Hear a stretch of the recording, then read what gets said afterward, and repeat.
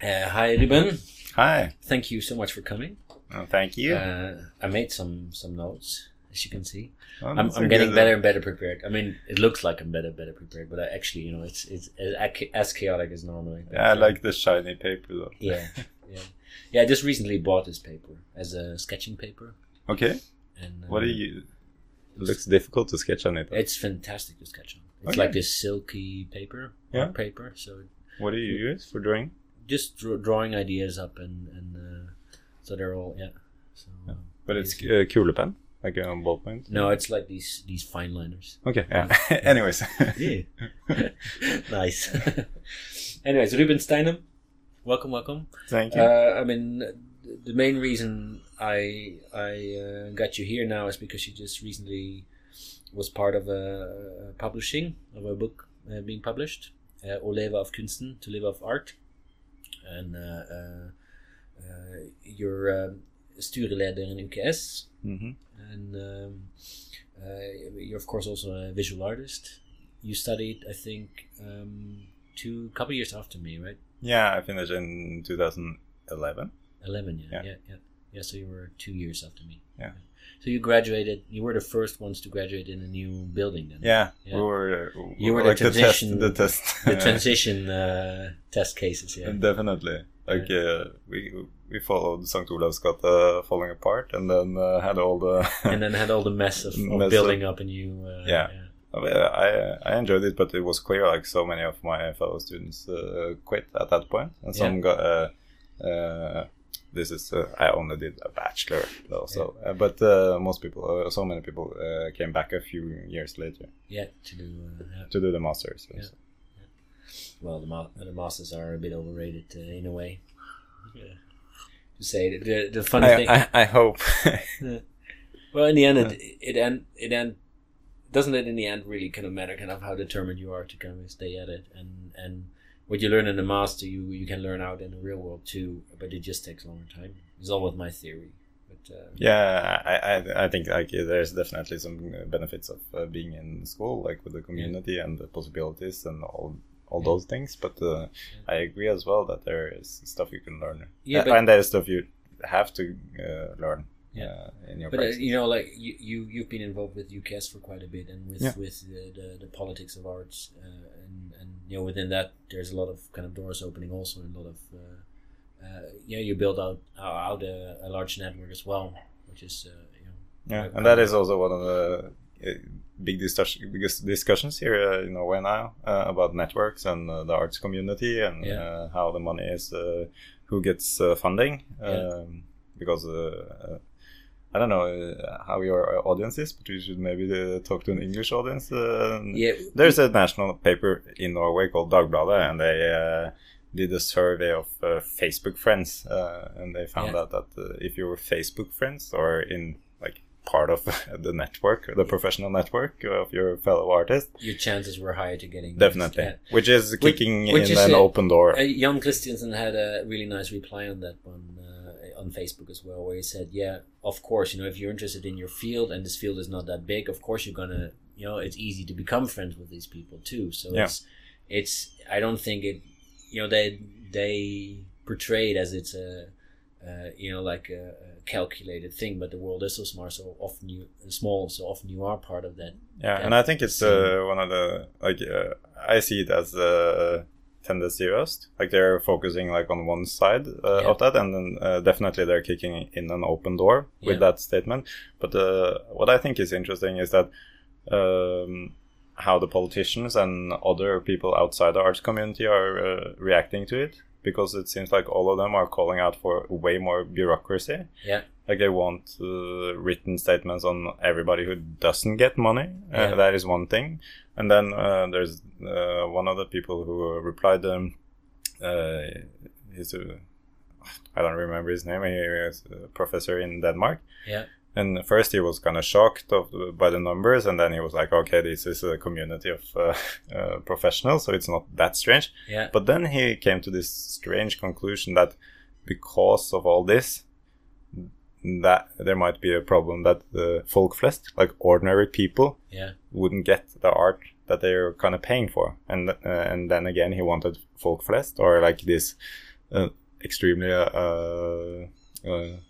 non-specific group to be part of those of the selections of art.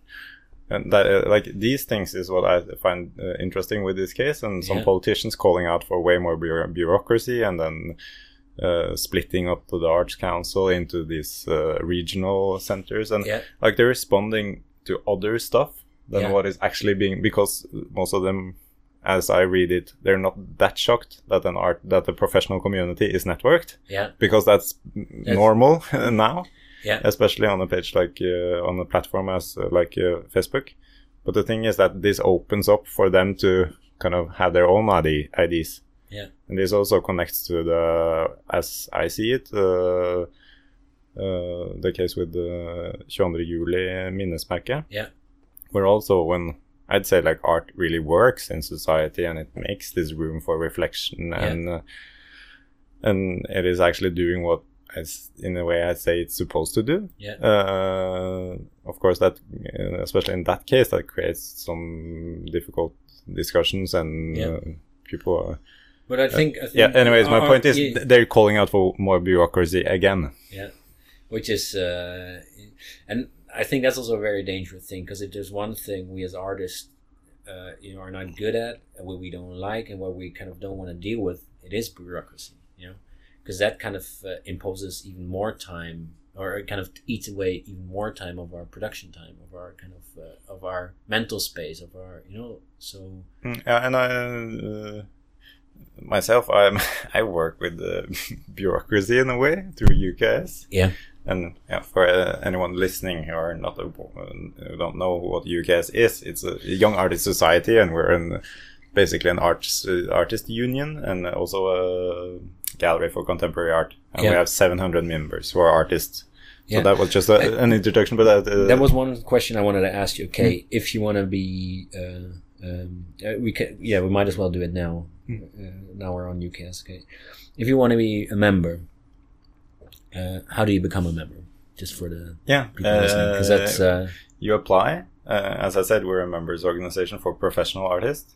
And you apply, and then there's a jury who is the board and the director, and the board is consisting of members, so it's only artists on the board, and they juries and select from the applications, and you send in like a presentation of your artistic practice, a CV, and a portfolio of your work.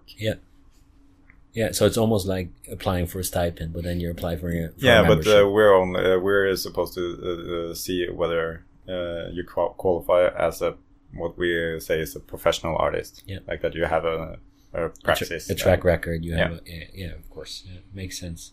And and then the more important question. Okay, then you are a member, and then what? What are the benefits? What are the reasons to be part? What are these are maybe obvious questions, but I think it's good to start with those. And they're important, and I think it's important because you see more and more people. As I said, we're basically a union. Like, we are a union, but we're not working as a union in the way that people who have regular salaries have traditionally worked. We're working kind of similar to an interest organization, but we're definitely closer to a union, and I think we should move even closer to being a union in demanding and working for set salaries or honorar and stuff like that. But we work for UKS is also a part of an umbrella called Norwegian Visual Artists, NVK. And I'm also on the board there, re-elected, so I'm deep in this game now. You're down the rabbit hole. But we're working for the artists both with our political lobbying, as I like to call it, art lobbying. But it is, sure. Definitely. It was just when I started out in UKS, it kind of felt like a funny and fresh way to talk about it, like being art lobbyists, something that there wasn't that many of, and still aren't though, but getting into it, I see that of course there are a lot of people lobbying for art as well.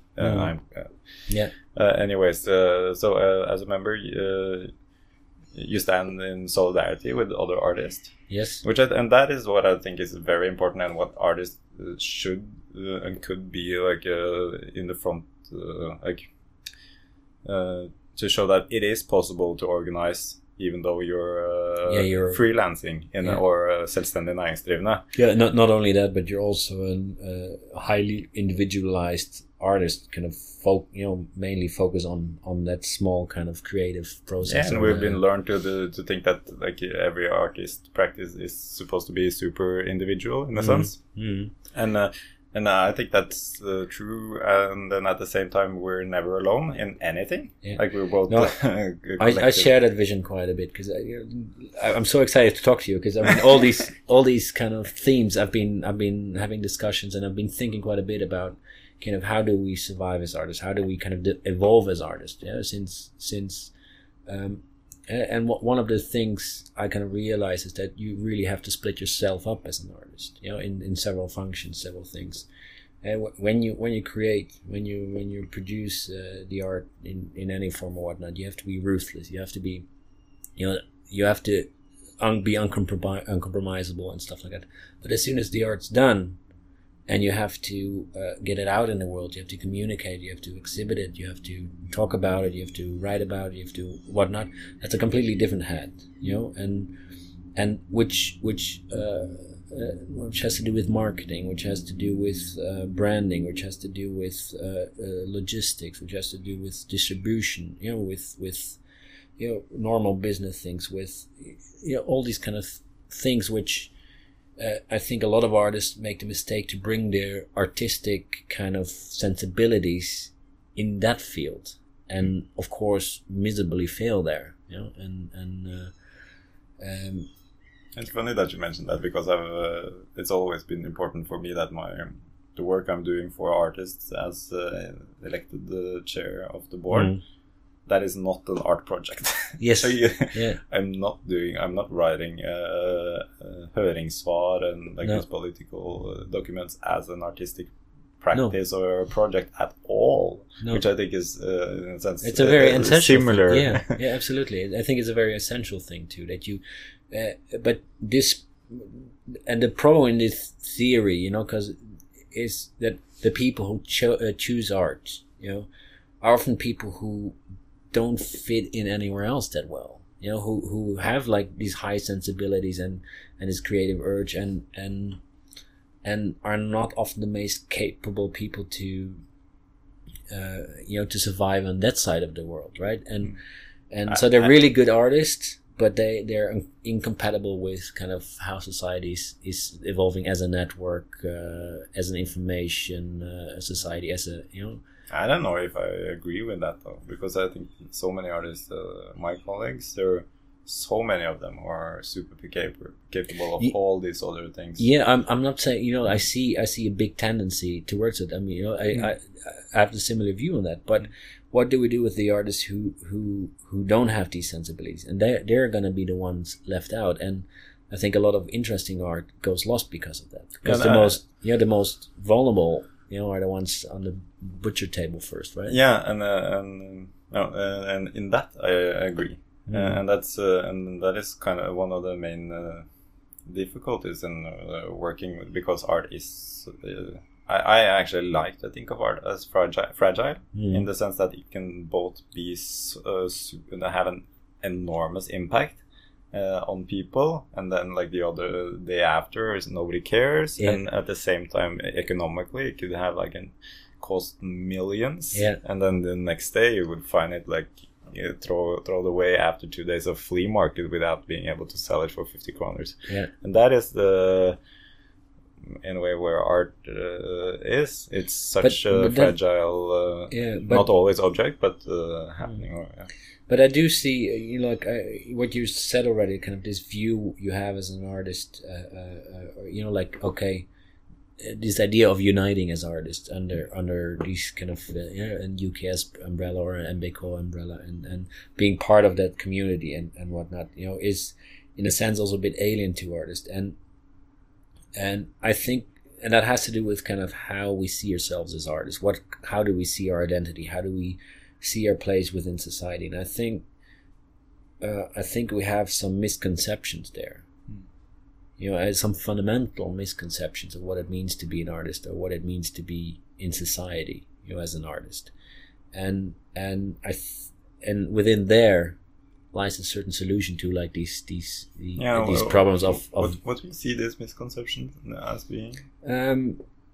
You know, like a simple one which I already mentioned is kind of that the artist takes its artistic sensibilities into everything. Yeah. For example. But also, you know, like the artist myth we're taking with us and have like larger and smaller influences on, like a cliche one, like the Van Gogh myth, right? Okay, the suffering artist cutting off his ear, you know, but making brilliant works and whatnot. But the truth is, you know, he was supported by his brother, who also came.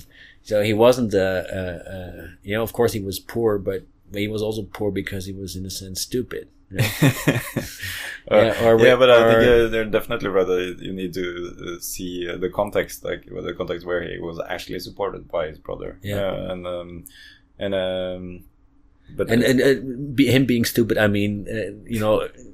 We'll get into that maybe later because I don't mean it that black and white. You know, he was, of course, a brilliant artist in many aspects. But yeah, and I think what you said now, black and white, is also so important when discussing the art and funding and the art in society. Like the complexity of the artist's position in society is something that is challenging. Like for example, artists uniting as a union is both being like from I've both experienced from like a traditional conservative right side that they will go like your self-proletarization and you're trying to stand side by side by people who are in a really precarious position and claim that you're precarious and kind of shaming artists for pointing out to structures that put artists in a precarious situation. Yeah. And then also from like the other traditional unions, labor unions, they would also like take some distance from artists because we're trying to get benefits for people who are not regularly employed. Yeah. And they see that also as a danger. So for artists, you really need to, we're working in a more complex reality where we're both like to put it bluntly, like most artists are super poor, but we still drink champagne at our openings and handshake with super rich people. Like even artists who aren't selling that much are hanging out with super rich people at openings and stuff. And this is like you talked about lumpen proletariat, like with the thieves. No, that's the thing. You know, like in the art world, it is a winner takes all market in many ways. Right? Yeah. So like tops, like if you're in the highest ends of sports, right? There's only a few who kind of achieve and they get everything, and the rest is just scraping by. But in all the other things, there's other systems to kind of support. And I think one of the in art there, even though we have the funding system, which is in aside from all the critical and sorry, I'm a bit mumbling now. I think it's very important to be critical of that supporting system, but it is fabulous to have that supporting system. It's amazing. Yeah. And it still needs... but that's also, I mean, if you compare like the Norwegian situation with anywhere else in the world, you know, I mean, then it becomes a non-discussion, right? Yeah, because I actually have an interesting way to see it. Like the artists in Norway, this should be very clear, are still poor and getting by on working other jobs as everywhere else. But still, you could see like... I don't know, 70 years ago, artists didn't have any kids. And then like 25, 30 years ago, they would have one kid. Yeah. And now many of my colleagues have 2 kids. Yeah, you have 2 kids? Yeah, I have 2 kids. I have 2 kids. And I said that's the way to see that now. Okay, now these artists are actually living in society, being able to have kids, which for most other people is a given. Yeah. But for artists out there, that you couldn't have kids. It wasn't possible. You needed to work or you had no chance, no. So that's saying like it is working, but it's still a way to go. Yeah. No, and it was funny just to refer to the book, you know, because there were some numbers of what artists really were kind of earning and stuff, and no, I see. It's pretty. I think it's pretty spot on. But you know, like that's I think it's 300,000 kroner. The average artist kind of earns. Yeah, and that's like all the jobs. That's not art. Yeah, this is kind of what they live off. You know? Yeah. And but as you also mentioned in the book, like the personal economy and the art economy, they go hand in hand. You know, they kind of intertwine. You know, like if I can't pay the month rent, I'll take it from my salary from my steady job, right? And that's the biggest private funder of art is artists. Yeah. Like through their day jobs and stuff like that. Yeah.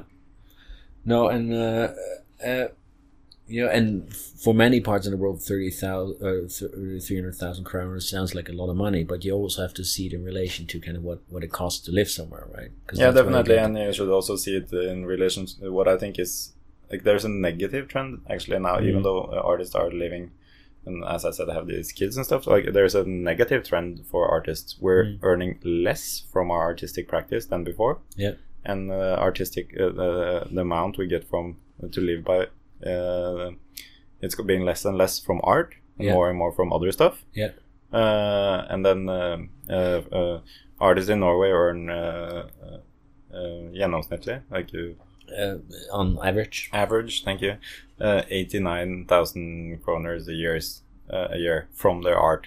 89,000 kroners a year from their art. Yeah, and that's on average. And then you have the what is called median, the one in the middle. Yeah, earns 29,000 kroners a year. Yeah, like that's less than a month salary. That's a shitty month salary for a normal person. Yeah. So and it has been it's been going. It's a negative trend, as I said. Artists are earning 10% or 11% less over the last 10 years, and that's the same amount during that same period. Most people in Norway earned about 20% more. Yeah. Like there has been an enormous salary or the increase for the rest, while artists are going the wrong direction. And the double side of that is art has become more and more popular too, and a lot of people profile themselves with being with the art field. Definitely, and on a political level, between the right and the left side in Norway, the left or the center-left government we had a few years ago, they sat for 8 years and they increased the cultural budget. It doubled that. Yeah, and that's the same period when artists got in a sense poorer. And this, of course, is something the Conservative Right Party that is in government now used for all it could. Like, you don't need more money; they won't earn anything more anyways. Kind of, which is dangerous because, of course, thing costs money. Yeah, and you have more people employed in institutions. Like they're getting by better. Yeah. So I think it's important that artists are now beginning to stand up against this is now I want to fire like against non-profits. Yeah. Like non-profits are so important, the institutions, but artists really need to see that their position, like they're not supposed to go in there and support through their free work non-profit and publicly funded organizations. No, I'm completely.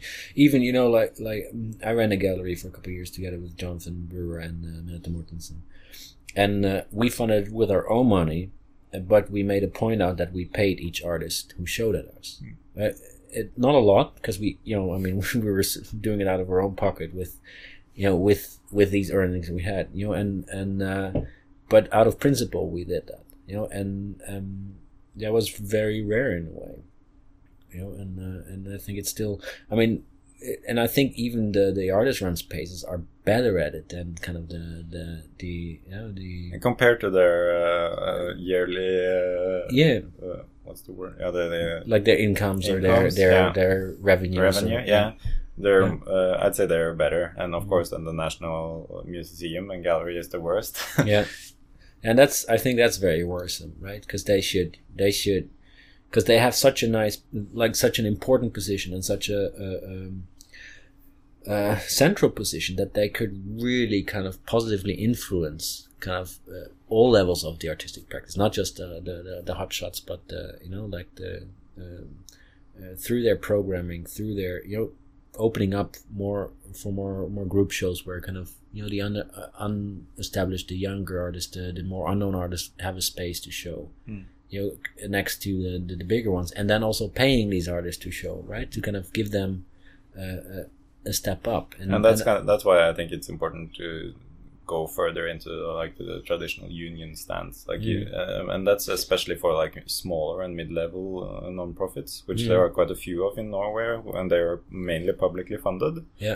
I think it's so important that the artists stand in solidarity with each other, and it's not and then to be able to demand from these institutions that they pay them, because now every single artist is meeting up in the office of some place, and they have to listen to whoever is running that space going like, we don't have money, and we're hoping to make this publication with you, and but then we might take from your fee, and no, but this is only, I mean, I can paint you a scenario of a show I did a while back, and you know, so I came up with a very ambitious project, and you know, we got part of the funding. We were waiting for more funding. In the end, that fell through. But by that time, we were so deep into the project that I couldn't kind of change the project in something more, you know, to the budget. But one thing I really learned there, you know, and in the end, I was still paying, you know, to be an artist, to show, right? Not a lot, luckily, because I, you know, managed to kind of keep my costs down, but that's just because, you know, I'm very interested in it, and I've always been kind of I like that logistic part of it, right? But one, you know, so but what came to mind then is that we as artists, we have to develop strategies to and negotiation skills to kind of deal with this and say, okay, if you have this budget, then I can do this, and that you also as an artist, and that sounds like that is more work, but that you develop two strategies. Like, you know, a minimal budget strategy and a maximum budget strategy. And so you sell them on the maximum budget and say, okay, you know, if we get this money, I can do this. And when I say halfway, say, okay, we can do this, and it's okay, that means that we can only do this. So either you find that money or we're going to do this. But in that strategy, you kind of, because in last moment, you can't come up with a good project most of the time, right? And turn it your way around. So you have to have, you have to create alternatives for yourself, so you have a better negotiation position. And this is where complexity hits artists, I'd say, because as you mentioned earlier, like what about more like artists who are not that into like going into negotiations and being able to scale their art project up and down, and this is something you see that artists are willing to. They really want to make the best show, in a sense, and that's so you can never force artists. Or I think you should tell them that it is a possibility for you to say, okay, but with that amount of money, this is how much I can do.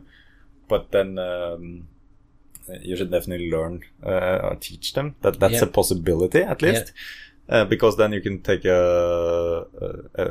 make a choice, a clear choice.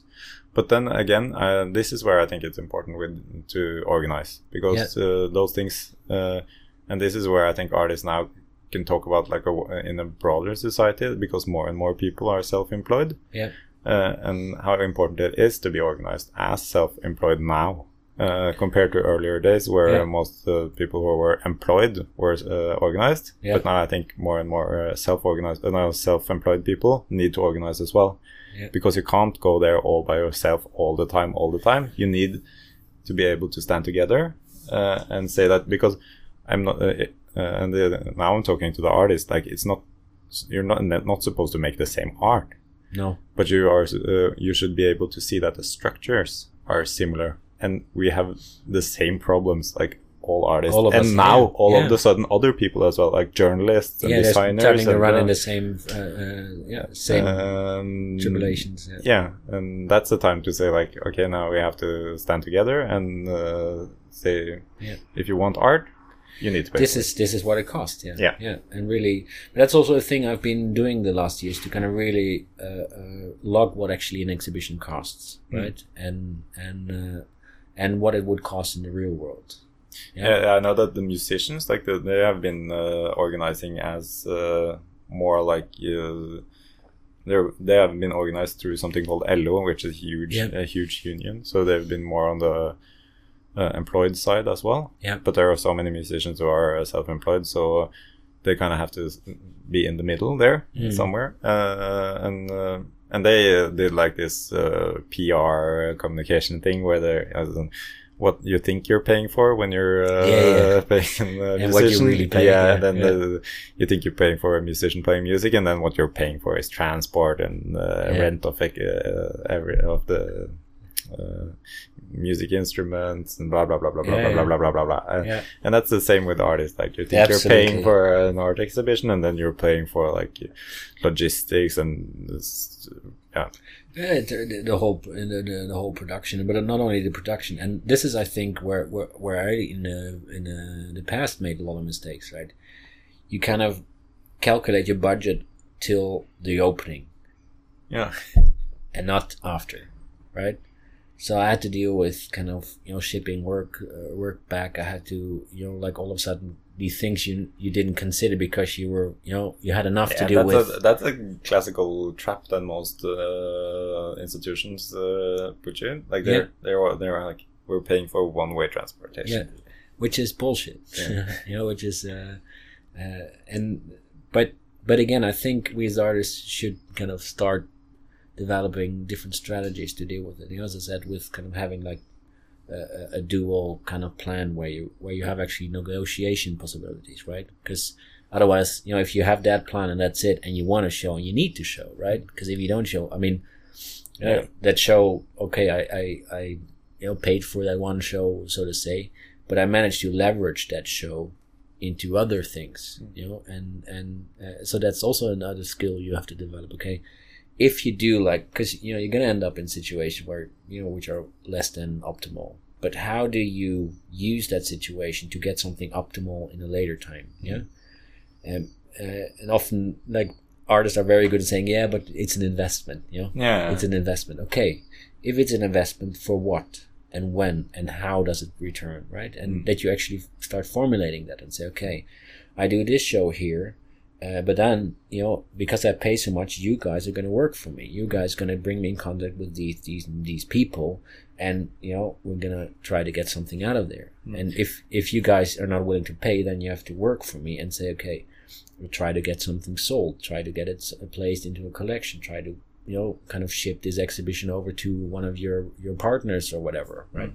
And this is where I think again, like it's about complexity for artists, because we're so definitely working so much within the market.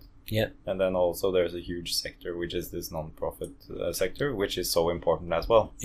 But these things are I think it has been like an unhealthy development where the non-profits are more and more just using artists basically because they're not selling their works, and they're actually working in a way for other private galleries to build up careers and stuff like that. And during this time, artists need to be paid.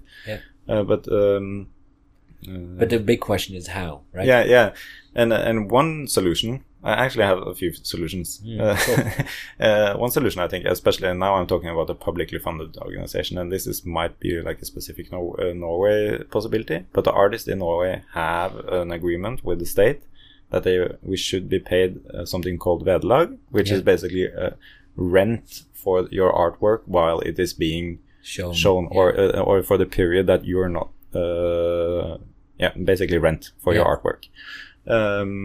And this shouldn't be, of course, it shouldn't be negotiable from the institution side.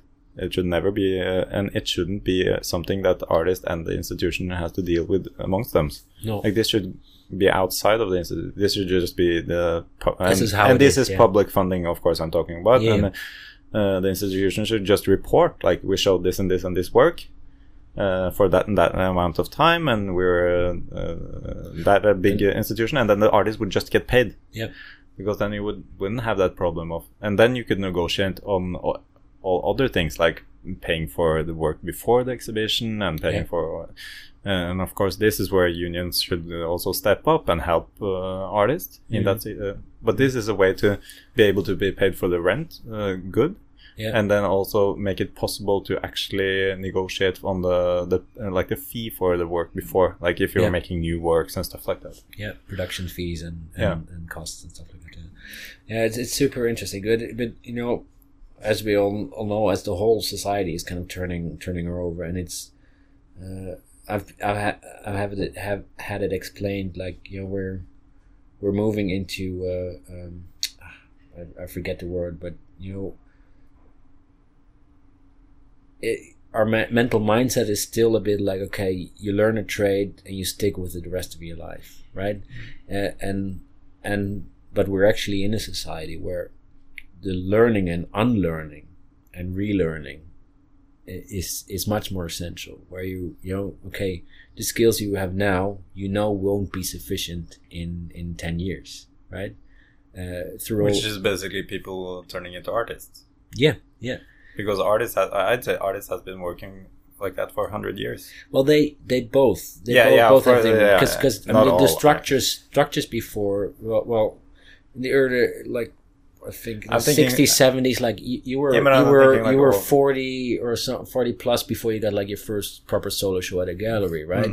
And now we're out of high school. I mean, out of art school, and at we're least already plus 89. Yeah, and you haven't had a solo show by them. You're basically, you know, almost, which is bullshit. I've actually lost out on my possibilities. Somebody told me like a few years ago, like, if you don't get something good going before you're 33, Ruben, it's over. It's over. Yeah. I had 35, like a number like that, but. Okay. But you know, and there's some truth to it, but there's also a non-truth to it. It's also a myth in that sense, because you see it in like in podcasting, for example. I started my own podcast for many reasons, also to kind of diversify and to kind of have ownership of your own communication platforms. But I followed a lot of other kind of podcasts around the world since 2010, I think, and when it started happening and stuff like that. A lot of people kick-started their careers or suddenly came up out of nowhere in like a lot later age in life, you know. So because we have this learning and unlearning and relearning in society now, it doesn't matter how old or how young you are. You can always kind of restart, because it's, you know, it's much more woven into the thing. It's not like, oh, you're a carpenter, so, you know, stick to your trade, you know, and actually this diversification and being good at several things, and that combination of skills is much more essential and much more, you know, in this complex society we're moving around in to survive. And this goes also, you know, for the artists. But as you said, because artists have been good, artists have been on the forefront of developing this, and kind of by developing these strategies and these kind of expression forms and these organization forms and branding forms, you know, they've been on the forefront. But before, an artist could kind of make a career out of that and live off these things, while now, you know, as soon as you come up with a new strategy, a new kind of form of expression, things, it's integrated instantly, you know, in the rest of society. You know, like a business could kind of hijack that idea for I say promotion purposes, or they kind of integrate a strategy into like their business model, and that happens instantly. So the artist as such has been become so successful that you know, they made their lives harder because they have to, you know, come up with even more. Yeah. Right, you know. I think this is, and this again is also why I think artist unionizing is has like this new possibility. Yeah, and also a new type of role, I think. A new type of role, and a possibility to like, it's easy enough to get into the happy art, like, artists, we were there in the beginning at this time as well. But it is true, because since modernity, artists have been, or not all of them, but having to reinvent themselves all through their career in a sense. And this, as you said, is happening now to basically everyone. Basically everyone. Like startups are all about this making, testing, learning. And the funny thing is, if you do something for the first time, you know, it takes you 10 times more energy. Yeah. And that's what we do. We do things for the first time all the time, right? and then you should see how artists have been getting by financially, and that's kind of my point. Is that this model gives you all this cool freedom, and it's super interesting. Yeah. But the way the world is structured now, you're going to be used. Yeah. And that is what I want to. That is why I think we need to look to artists and see, like, okay, they have all this possibility and potential and blah blah blah, but they have never been the ones benefiting from it. The interesting thing is, the artist is the creator of content. Literally the value. Artists create value. Yeah, and I like to say, like, it's the art that makes the money valuable. Yeah. Like it's not the other way around. Yeah, I mean, we make value. We make content. We're not a middleman. And in most other fields, the person who comes up with the idea, sits also with the highest revenues of it. Yeah, but that is also changing, though. In the rest, I read a book called "Who Owns the Future" about a tech guy, and also Asian music instrument. It's called Jaron Lanier, and he talks about how the distribution level is where the power is. Yeah. Like, it's not the people who are making things or doing the work, it's the people who are moving it around. Yeah. And then this, of course, is like internet. It's like all internet, logistics, yeah. And that is also something I'm interested in. Internet isn't a place anymore. It's definitely a reality. A reality. Yeah. And it might sound like something like old news, but I think we really need to talk about that again and again and again now, because it's internet is distribution, and the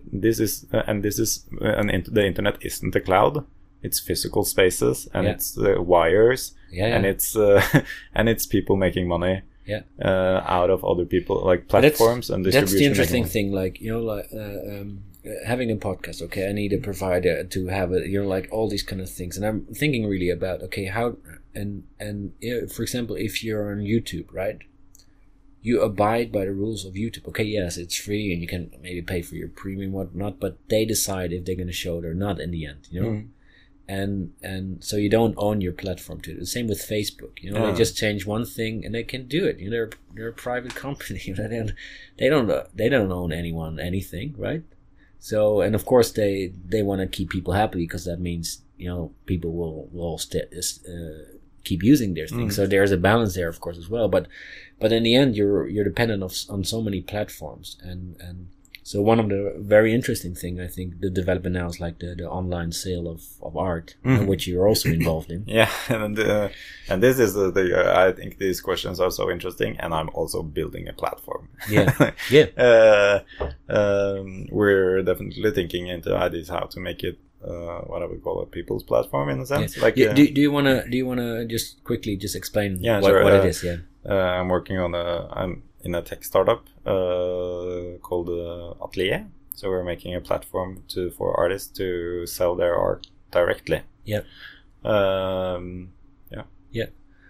So it's an online gallery, basically, in a way. Yeah, but it's I think it's important to get away from the gallery word there, because it's actually a platform to connect directly, like an artist to a potential buyer. And which I think is might be at least part of the future. Where I think it's definitely I think it's definitely the part of the future. The interesting part is kind of who's going to be the big player there, right? Because I think the auction houses will kind of have their bite into that pond. And 1 second, it's mine. Okay, so we're back. Okay, so no more talk about my neighbor's cat. Well, you can talk about your neighbor's cat. You can talk about anything here. Okay, I just had to write that you're also styreleder. All right. So where were we? We're I'm not styreleder, just a member of the board.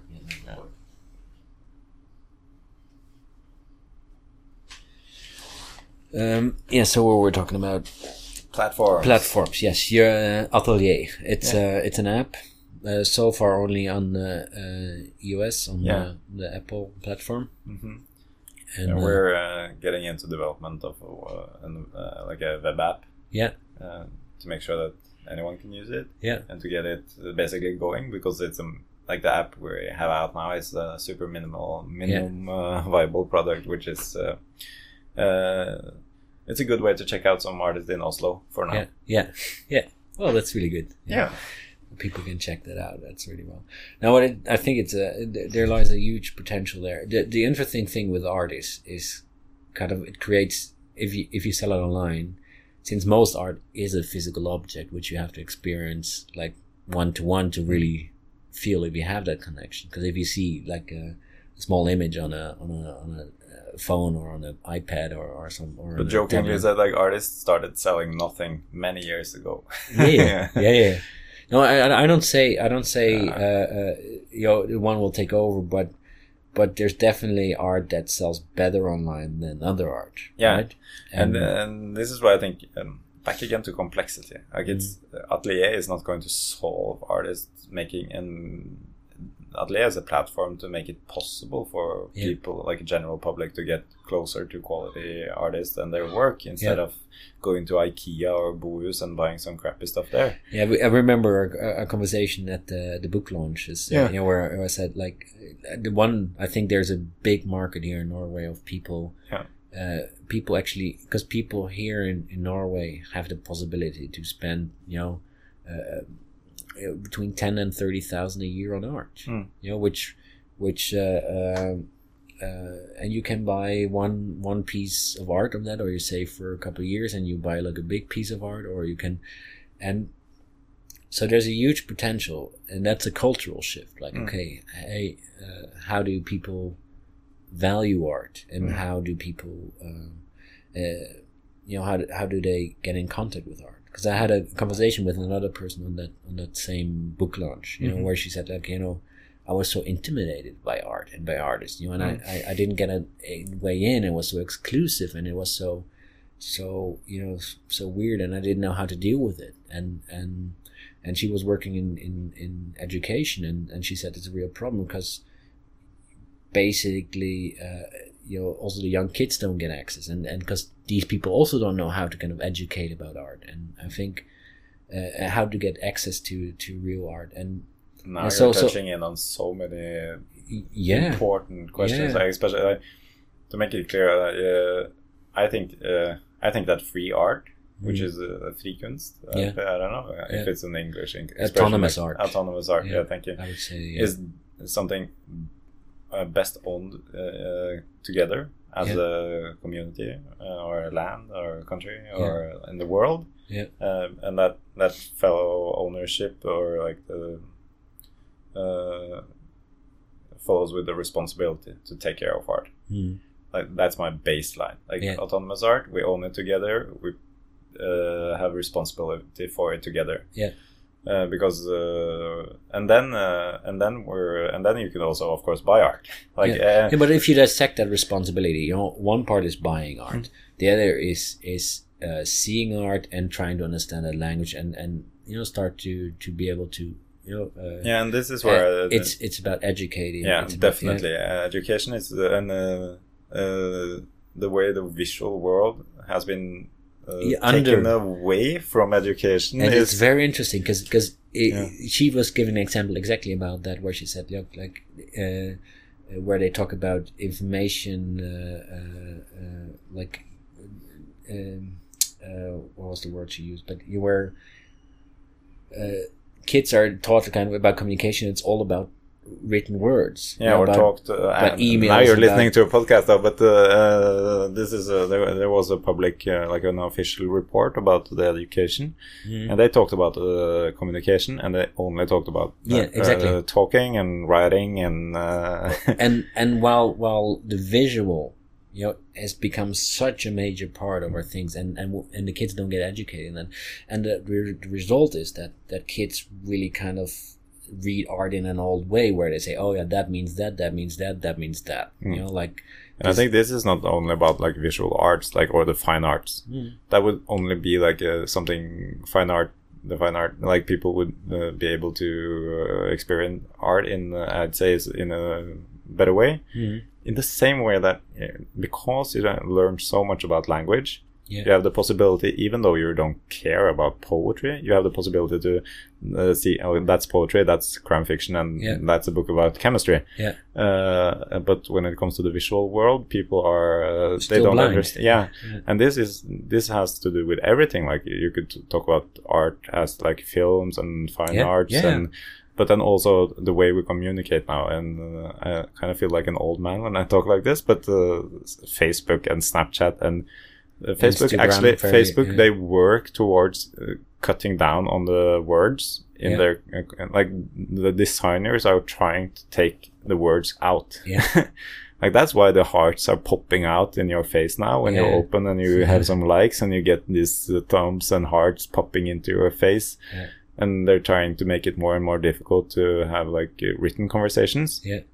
Of course, we can go all into and discuss that, but what my point here is that the communication is getting more and more visual. Because it's and faster. Then you need to be able to understand that in a complex way. It's more complex. It's you can express and that is something you should learn in school. You should learn definitely. and the interesting thing is, like as I said, the way schools, as I understood it, still teach art in Norway is that they kind of like they dissect it. They kind of say, okay, that means that means that. Well, in my experience, and that's also what I always try to kind of explain people when they encounter my art. It's not so important what I think, what it means. It's not so important what. Of course, it's important for me, but not for the personal experience, because I am not experiencing that art through their eyes, and there should be room for It's not an answer. It's not a formula. It's not a statement art as such.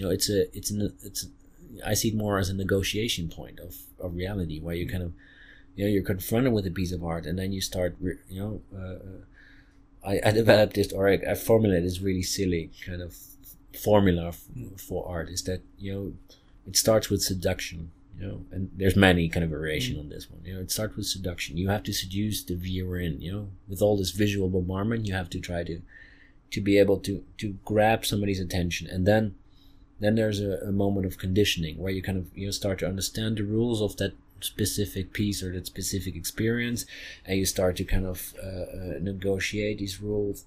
And if it's a really good piece art, there's a transformation. So you come out a different person on the other end. You grew a bit. You kind of you explore the thing you didn't know was there. Whatever that can be, right? And I think that pathway is much more interesting than, okay, this art means that, and that's why it's good, or this art is supposed to stand for that, and but I agree. But to get to that point, I actually think it's healthy to go through some like learning, like just building up more knowledge about things and visual words. And on that path, it's fine for me that some teacher says like, oh, and this is Scream, and it's from Munch, and this is about anxiety, period. But kind of in the same way that we learn how to read books, and you start out with something simple, and because this knowledge would make it possible to see way more and more complexity, and it will give you or this is my thought though, that this knowledge will give people self-tillit, self-confidence, to be able to experience art way more complex. But the case, as this person I was talking to also explained, is that that's not the case at the moment. They don't develop this kind of confidence or to engage with art because they're so intimidated by, they haven't learned the tools how to deal with this kind of this vagueness or this whatever it is we do. Or concreteness. That's at least jokingly say, I'd say that's way more difficult for people to grasp when artists are being concrete. Like this is a lump of iron. That's it. That's it. But what does it stand for? Nothing. It's just a lump of iron. But the online selling platform, you're involved in that too. So you got a lot of fingers in the pond, or I say that's maybe a strange expression. You we'll go back because your background is as a visual artist. So how come you moved into the political arena? I mean, what is what was the trigger for you, or was there a trigger? Yeah, I think I've always been I've been interested in politics, and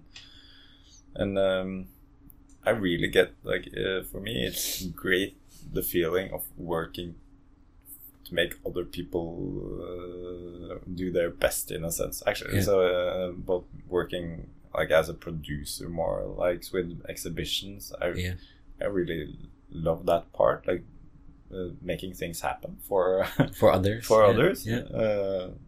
Not to place myself as some kind of messiah guy, but because I really think it's so cool to see, to make to set in motion things that works for other people. So, but and then of course it's the political work, and I had a talk with the board lead, the chair of the board at that time, Anders Monsen.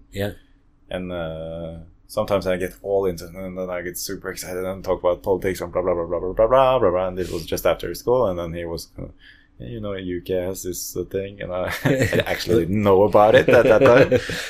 So then I was like, okay, I need to get into that. And I was working with Marianne Hurum, who was the chair of the board for 4 years, and who was also involved in this publication. So we've been working closely for more than 4 years, 5. Well, and then she was instilled. For the position as chair of the board, and I was like, I'm definitely going into this. And then I was just hooked. I remember my first meeting in the Ministry of Culture, and just sitting there and like experience that something was decided. That was interesting, because that was when the general basic income for artists, or the possibility of getting that, was eliminated and turned into these 10 years stipends. And that was it was terrifying, but also so cool to see that okay, this was a defeat, definitely, for our I think it would have needed some modernization, but it was a good idea.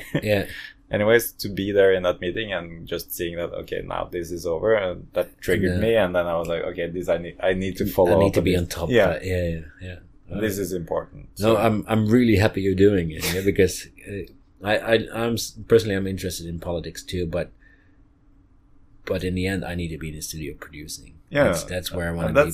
But that's why I really appreciate what you're doing, and I think it's really really important. And as I said, I was really excited to talk to you, because you're so close to like these really themes which are like these stipend kind of arrangements, and you're so close at that, and they're so important for our future as artists, and how we are able to operate, and I think the public discussion about it too, kind of what do we want as artists, where do we want to go as artists, and as a collective, as individuals, and where does and how much possibilities do we have for that, because it comes with a price tag, and who's going to pay for it, and why, and I think this is super interesting, super important things to deal with. And there I think what at least I will work for is to put artists in their rightful position in the center of society. Like, art should definitely be in the center, together with education and public health care. We shouldn't, even though artists are working with like marginal problems and stuff, art should never be marginalized. And that is something which goes back to what we started out talking about, how artists are kind of working artistically with their economy or stuff like that. In the same way as in a broader society, like, even though artists are working with like experimental and marginal problems and stuff, like, and that is so important that they keep doing it. Art should not be marginalized, and it should be placed in the center of the society instead of being always pushed into the periphery, because artists are working with stuff in the periphery. So that is something I'm trying to that one of my main points, in a sense, like, get art and artists into the center, and then calling out to all artists, take that place, like, even though what you're working with is you don't have to work with general and non-specific and water out your practice just because you think that you should be in the center of society. Yeah. Like because yeah, no, that's a misconception. Yeah, but we talked earlier about kind of the myths we artists are carrying around, and I think, yeah, the kind of how you position yourself and how you believe you're able to position yourself and how you kind of formulate yourself in that position is very essential. And I think really things have to change there if we want to evolve and if we want to be compatible with the future and yeah. So as I said, I made some notes earlier about about the book you published, and I think it's really good that it felt more like the book felt more. It was very depressing to read, actually. In a positive way. It was really. It's very confronting in a way where you really see black and white. Oh wow, yeah, it's even the people doing good are way below anything kind of that happens in elsewhere in society, and what I said earlier, I'm two ways about it, right? Because what I think the most important thing is that the artist should be in service of art, right? I mean, what we as artists have to do is create the best art we can, the most interesting, the most whatever. But I'm unclear what the best system would be to create that, because there's a possibility also that kind of this suffering system, and I don't believe in it, but there's a possibility that the suffering system creates the best art, right? And but on there was an example in the book which stuck out to me is about Ibsen, where he did write his best stuff, after he became economically more kind of safe or whatnot, right?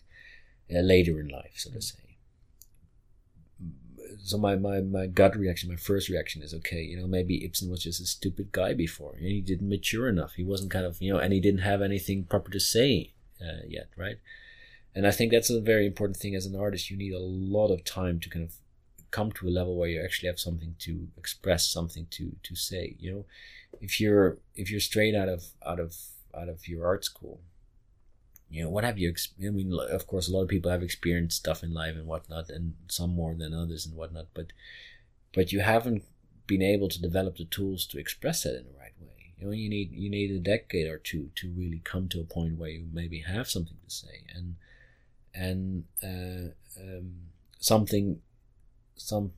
don't say the art before that it can't be good, but I think it's much more hit and miss in that sense in the earlier phases than later on in life, where you kind of well, it's a balance, because that young energy creates like interesting stuff, but like the older, more kind of matured things creates maybe more interesting conversations or expressions and whatnot, and that's maybe also a personal thing, but that was my first reaction to something like that. Okay, it wasn't the economic instability that made him not write better stuff earlier, or was it kind of maturing and by maturing also making better choices in life to get a more secure economical situation to be able to work out of? I think it's, as with everything else that we kind of as society agree that if you do it a lot, you get better at it. And that for artists, like as long as you have to work with other stuff to get by, use less time on your art, and that's an easy equation in a sense. So I don't think artists need to suffer at all to make great art.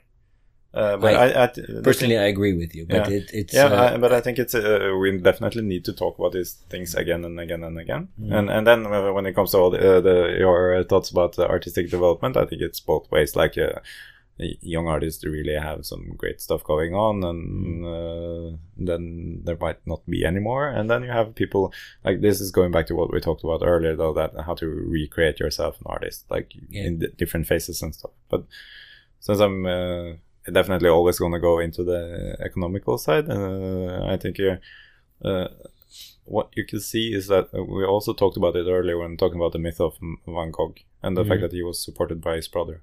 Like there is a financial supporting system, but as long as that is based on your family or your then it's not the possibility for everyone to become an artist, and that is like that's super democratic problem. But that's also the question. I mean, should everybody be able to be an artist if they wanted? Yes, and this is a very difficult question, because it's very politically incorrect. But at least it shouldn't be about economy. But why not? Why not? Yeah, and because then you will get art from like a specific class or like area in society, would then start to make art from their experiences. And I think as a society, it's way more interesting for us to get art from different perspectives.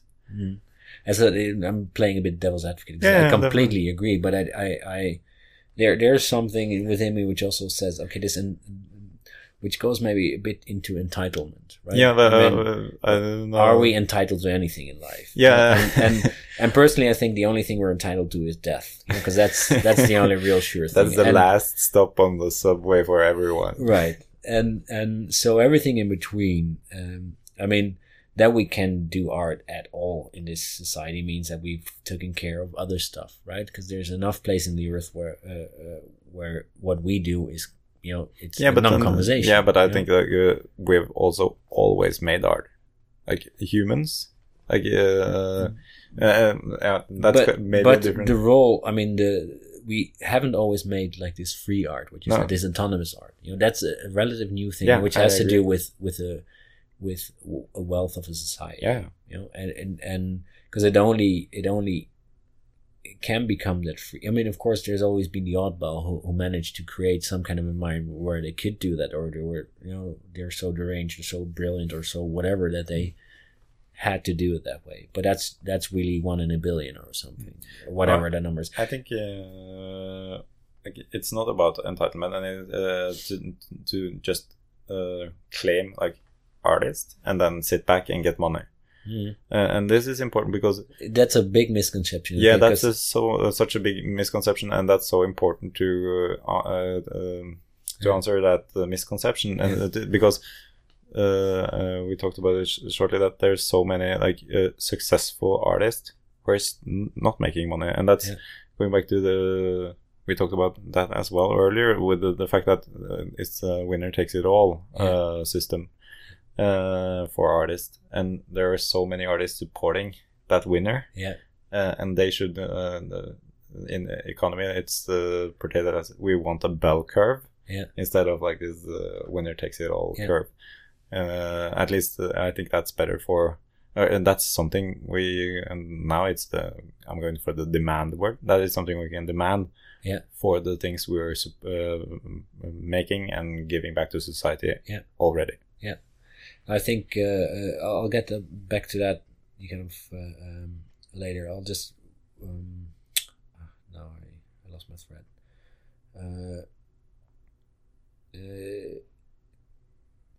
So the artist as an incubator or in society who kind of produce a lot of kind of unmeasurable things which kind of reinvent society and rechange inside, but which in a sense are indirect results of the art production or from the artist expression, and so a lot of groundwork of society is done in that melting pot called art, right? Development of how to deal with brands, how to kind of position something, how to sell something, how to kind of make new networks, how to make new expressions possible, and how to kind of communicate it, and how to kind of create space where there is none before, etc., right? But as you formulated, kind of how can the artist get paid for it? And my problem is if you depend too much on the goodwill of like a state or of private investors or whatnot, I think you become very vulnerable in a sense. And we talked about earlier. Okay, it's probably going to be some kind of it's going to be a very complex system where that's part of it. but you're not completely dependent on it. Because you saw that tendency in the Netherlands where they're because the funding system was very good in the Netherlands, but it created like an avant-garde which felt itself too good to be part of this market mechanism and be part of this kind of, so what happened, artists didn't go to their own openings anymore because they didn't believe in this networking thing and these kind of things. And within that, if the artists don't support themselves anymore, why should anybody else support that system, right?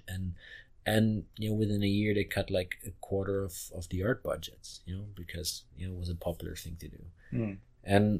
And luckily in Norway, I encountered a much more engaged kind of art society, and it is actually reasonably well organized here, and thanks to UCAS and MBK and these art lobby institutions who actually kind of make space for that discussion, because I think that discussion, who pays and why, is an ongoing discussion that can never stop in that sense, because it is a valuable question. Why should anybody else pay for what you're doing? You have to go back to this entitlement. Okay, you choose to be an artist, which is so in a sense you know what you're getting into, but of course you don't. You're straight out of high school. You have like all kind of passions and whatnot. You don't have the overview of the consequences. And you can, because you don't know what kind of artist you're going to be. You don't know what kind of chances you're going to encounter, which determine so much in your career. And so I think to answer, I think that's kind of my main idea, like that autonomous art is best owned together, and then you have the responsibility together. And this is a choice that we can make as a society. Like it is actually not a given that we should pay for anything together. Like we could choose not to have a health care, and we could choose not to have a justice system or all the things, but still we feel that the utility or the use of those institutions is so important for our society. Well, I mean, all the research shows that if you got these things in order, you're going to have a better society. And I don't think we should skip either of those, but I think that we should include art as a central part of our society, because I think it has always had that position, and the value of art is growing as time goes. Like now it's easy enough for most people in Norway to look back and use Munch and Ibsen and all those guys, and this is the same all over the world. We're looking back and like really, and then people are really owning art. I truly believe this, that people are really they feel and experience and reflect upon art in a deep way as a society, but it takes a long time. And then then going back to today, and then they're like, but I don't know about that art today. And this is where I think we need to change it. We need to make people understand that make them understand that they want to own art today. Could that be a communication problem we have as artists towards society? That has been a discussion as well. I don't know. I know that discussion has been in the scientific society on a worldwide basis, that scientists have been very bad at kind of communicating to like everyone what they're doing with the funding of everyone, and so they have been eliticizing in a way, two-sided, that thing, because I know that, or I've read about the science community, and they're so frustrated by the fact that they need to do everything into a TED Talk, and then they lose the complexity. And I think the art community has some of the same problems. Like we're losing out on the complexity. But that's the thing, that's where podcasting, for example, is long format where we can talk however long we want, and a lot more scientists have been going, started their own podcast. DeGrasse Tyson, for example, is a good example. He's like an astrophysicist explaining what it all means, and there's more and more like that. And and that's a great thing with the age. If you don't find your platform, you think your thing is suitable to communicate, then you can create your own in addition. And in addition is very important because, you know, that's what we learn as artists too. You know, you can't just operate on one platform anymore. You know, you can't rely on a gallery taking care of you your whole career. You know? No. You can't rely on and all these kind of things. So you have to diversify. You have to, you know, go to Atelier Appen. You have to, you know, have collaboration with galleries. You have to deal with the non-profit organizations. You have to kind of, you know, there's a lot more involved. So you have to diversify your platform, but also I think your communication platforms, you know, where how do you engage with the public? How do you engage with education? How do you engage with politicians? I know, I've been, I think that, I don't think there's any danger in communicating more. I think it's definitely something we should do. But then, like, for example, from Norway, you have the new director of the National Museum, Karin Hinspo. She was the director of a museum in Bergen called Kode. Yeah. And there's been going back and forth whether she was kind of populist in her communication about like arts and drawing, like writing about Francis Bacon and Trump and like really engaging the public. Yeah. Which I think that part is so good. Yeah. But then again, she wasn't only, or at least she claims that it wasn't her decision alone, but then they chose to exhibit the Queen's art. Yeah. And that makes, so it's, to communicate art, I think it's important to, like, this is about the fragility of art, in a sense. Like, you really need to make sure that you're not, what is it called? Like, that it's so easy to lose the connection to the artists, or like the it's so easy to lose that troverdighet. What's that? The believability. Yeah, in a sense. The credibility. The credibility. Yeah, that's the credibility. Yeah. So and that's I think that's why artists have been kind of yeah, but I'm not so afraid of that, actually, because that's a great thing with our time. You know, it is more and more accepted that you operate on different levels at the same time. You know, you can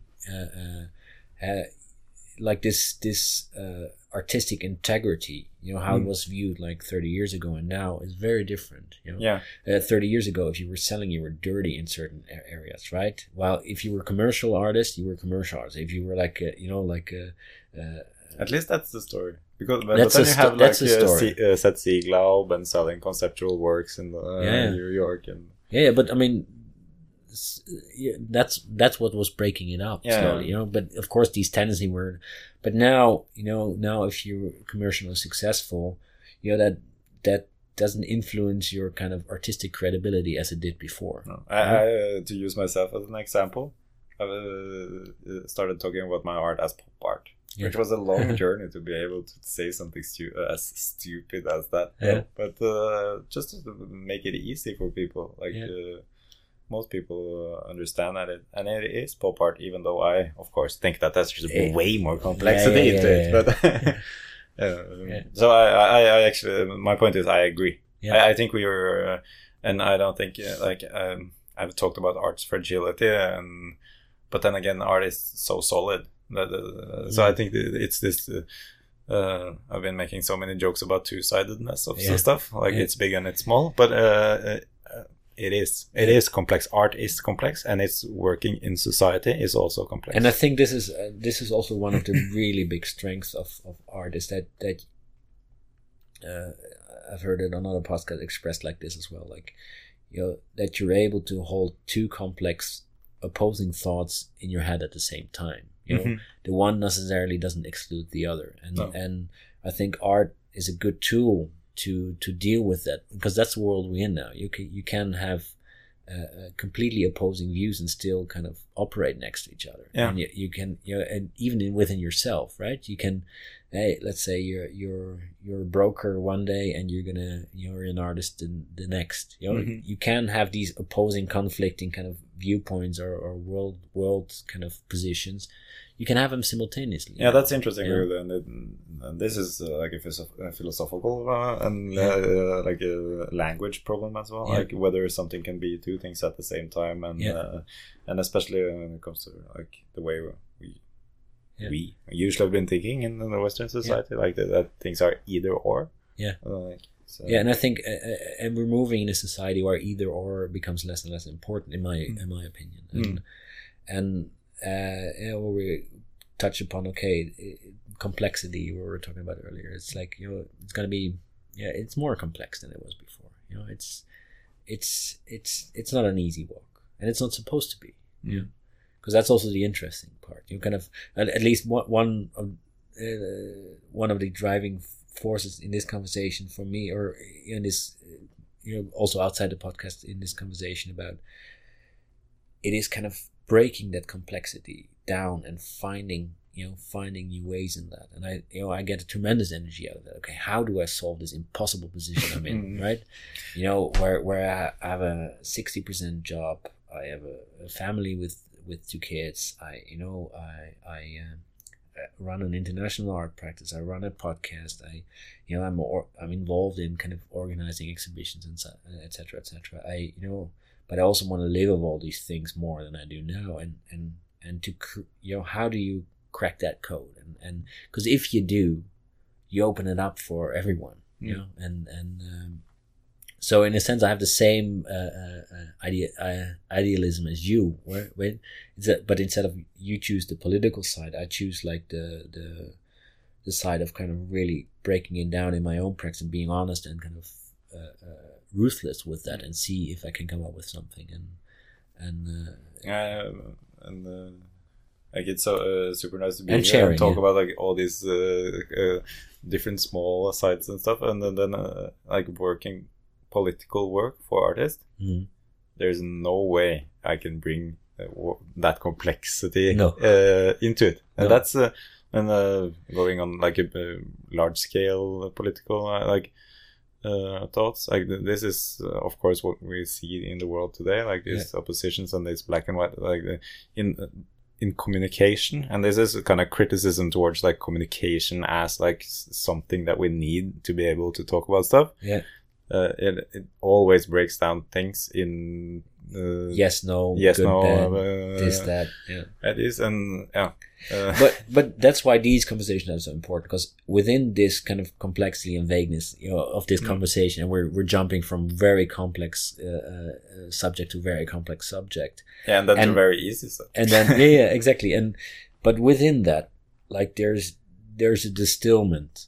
And this distillment, you and people like you bring it to the political field,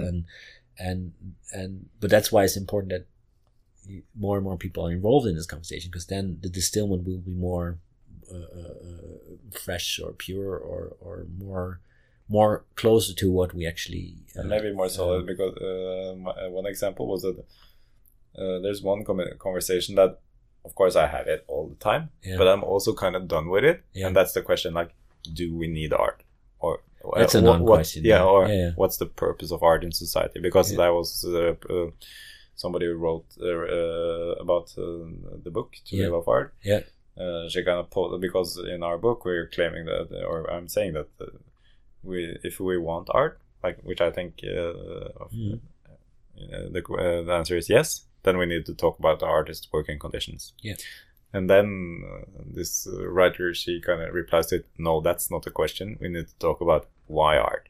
And that's a weird. But that's good. But I think that's a very relevant question too. I believe it's a non-question as you, but it is a relevant question because a large part of society still thinks that.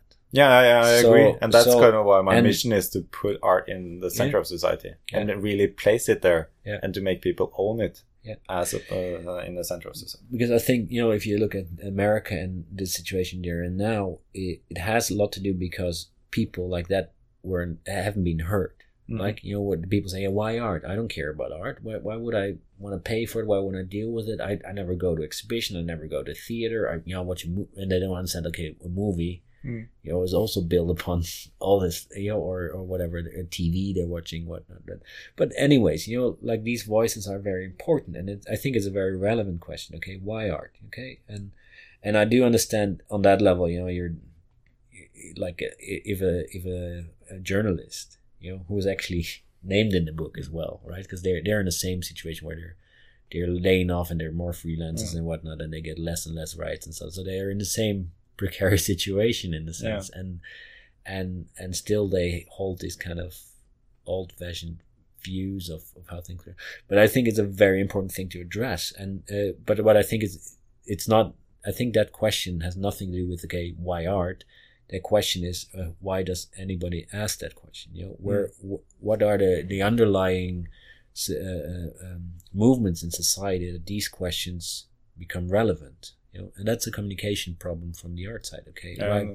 Maybe a communication problem, but I think before we started talking today, you were talking about something very interesting, and because we were talking about in that same article, I was. She wrote that because we in our book claim that or talk about the structures that make artists' working conditions precarious. Yeah, she was kind of shaming us because we dared to put artists side by side with people who, in her view, had real precarious working conditions, because she saw artists as privileged in some sort. Yeah. And of course that's true, but the structures are precarious. Yeah. And then we started talking about why she would post something why she would take that position. Yeah. I can formulate it again if you want. Yeah. So I thought it was so nice. No, because the interesting thing is everybody in society, or most people in society, want to do or want to have the freedom to do exactly what they want. Most people are too scared to really do it, and they're happy to have a job or like a system or a security, whatnot, and we as artists have like a different kind of idea of risk and of safety, and then most people. That's why we endure this kind of precarious situation. But nonetheless, we live our dream. We live what we really, in the deepest, want to do, and that hurts for other people to see that. And in order to be able to cope with that somebody else does what he or she really loves, that you follow your dreams and whatnot, they lash out because it hurts, because they don't maybe do what exactly, they choose like a safer path, or they don't choose a safer, but are just in a different kind of situation where they don't have that choice. So on a fundamental level, I think that's really a sore point for society, and the way to accept it is to see the people who really follow the dreams suffer, which I think is a stupid point of view, because I'd rather everybody does what they want, and I think I still have this idealistic idea that we as humans are capable to create a society where that is possible. And I thought that was so. I thought it was very interesting because, as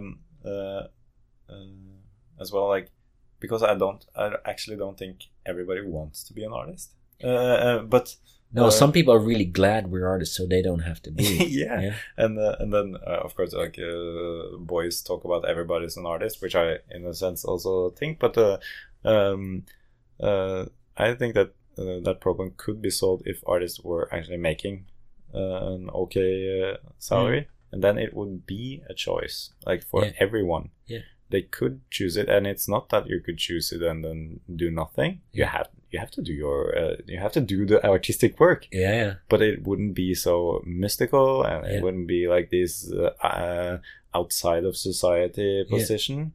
Because again, that's a myth. That the artist has to be outside of society. Yeah, and it's a myth that it brings with it all this amazing freedom. Because but I do recognize with myself, when I'm most happy, it's when I'm in my studio creating. That's when I'm most happy. Then I feel alive. All the other time is just time in between. Yeah, I'm most happy when I'm snowboarding. Yeah, but that's in the end, whatever makes you tick, but the point is that you do and there's a certain arrogance that you have the audacity to kind of do what you love, and that's very painful. And I think, so but I'm interested in why people. I think people we as a society are actually moving in a direction where people can do quote unquote what they love. But there's also a huge danger there for other occupations now, and that is that you would love your job so much that you don't need the salary, and that's the main problem we're facing. Then they can now. squeeze. We've had that problem as artists for 100 years now, in the modern times, and then before that as well. But this is coming to everyone. Yeah, but this is an interesting problem also, because I do believe it's an old-fashioned idea that you should have a job and that you should get paid and all these kind of things. I think again, we're capable of a society to create so much. We have created so much wealth that actually in practice wouldn't have to work for money or for value or things. We could find a different system to do the same thing, and everybody's able to do what they feel to do. If you want to do and I mean that doesn't mean everybody has to be creators and an artist and all that stuff. No, you do what you feel most comfortable with, and some people need more structure and more safety and more kind of rhythm or predictability, right? But instead that you have that choice, right? But now we're moving into isn't it called post-capitalist theories? Might be, I don't know. The basic general basic income and distribution. For example, the distribution of wealth in a world which we have enormous amounts of wealth, which is completely ridiculously distributed. And the funny thing is, only a few people kind of own that wealth in quotations, because you can't own anything, because in the end you die. But you're a steward for that wealth in a period. The period that you have that wealth, you're the steward. I always believe that, and then you can hoard it and sit on it and kind of hold it to yourself or to your peers or to your clique or whatever. Or you can share it, or you can. But even sharing that wealth is very difficult. Warren Buffett's sons, for example, they're trying. They have a couple billions to play with to counter poverty. They're going around and setting up initiatives and stuff like that, and they found out, it's not that easy actually to kind of distribute that wealth, right? And that goes for us artists as well, right? Because we create wealth, we create value, but how do we distribute it? That's our big problem, right? How do we? And distribution is also communication and education, and it's the whole cycle, And because if you make a piece of art, how do you communicate what you've made? Where do you communicate it?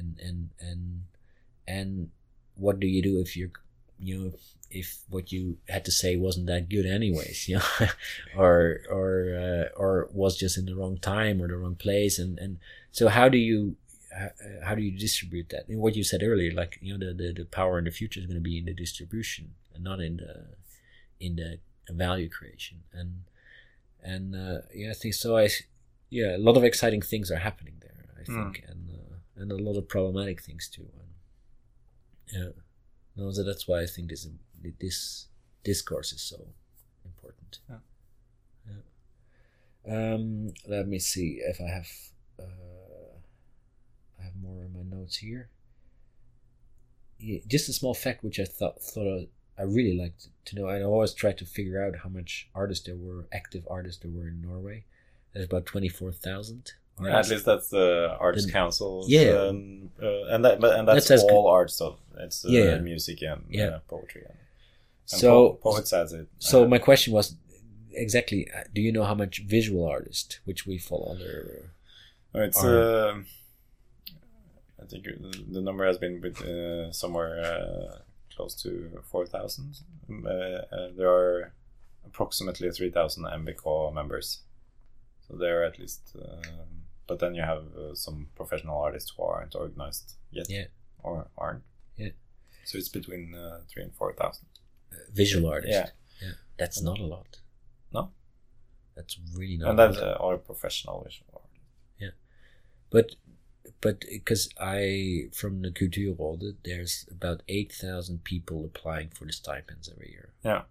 That's all art groups. That's That's all art groups. Yeah. Okay. Yeah. Okay, I will have to check up the numbers though. I don't remember the exact number for artists, but there's like 10% who gets a stipend. Yeah, exactly. Yeah, and yeah, but that's interesting. I always wanted to know how many active artists there are, because that's really a low number. You think so? 4,000 on a population of 5 million. Yeah.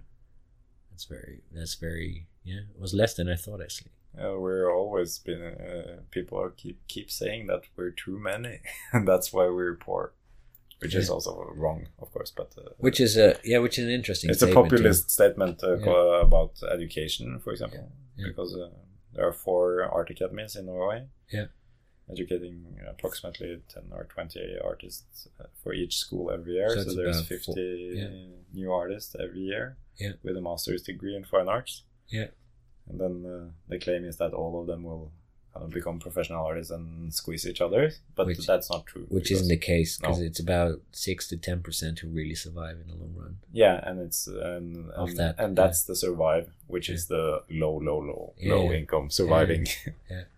Yeah. So we need to take care of that first, and then we can talk about whether we're too many. Yeah, exactly. Yeah. And too many is just a matter of perspective, I think. You know? And I think it's also good to disagree there, and because I think there's too many of many other things too. But that doesn't mean that I'm the one person should be deciding if that's the case or not, right? That's just an opinion. That's not. I mean, too many is just a vague concept. It's a non-argument in that sense. It's not a. No, but I personally I think it's a low number. Yeah. And which is interesting, because that also relates earlier to the all these people are Facebook friends. Yeah, I have around 1,000 Facebook friends, right? So I would, in theory, be connected to a quarter of that artistic society. Definitely.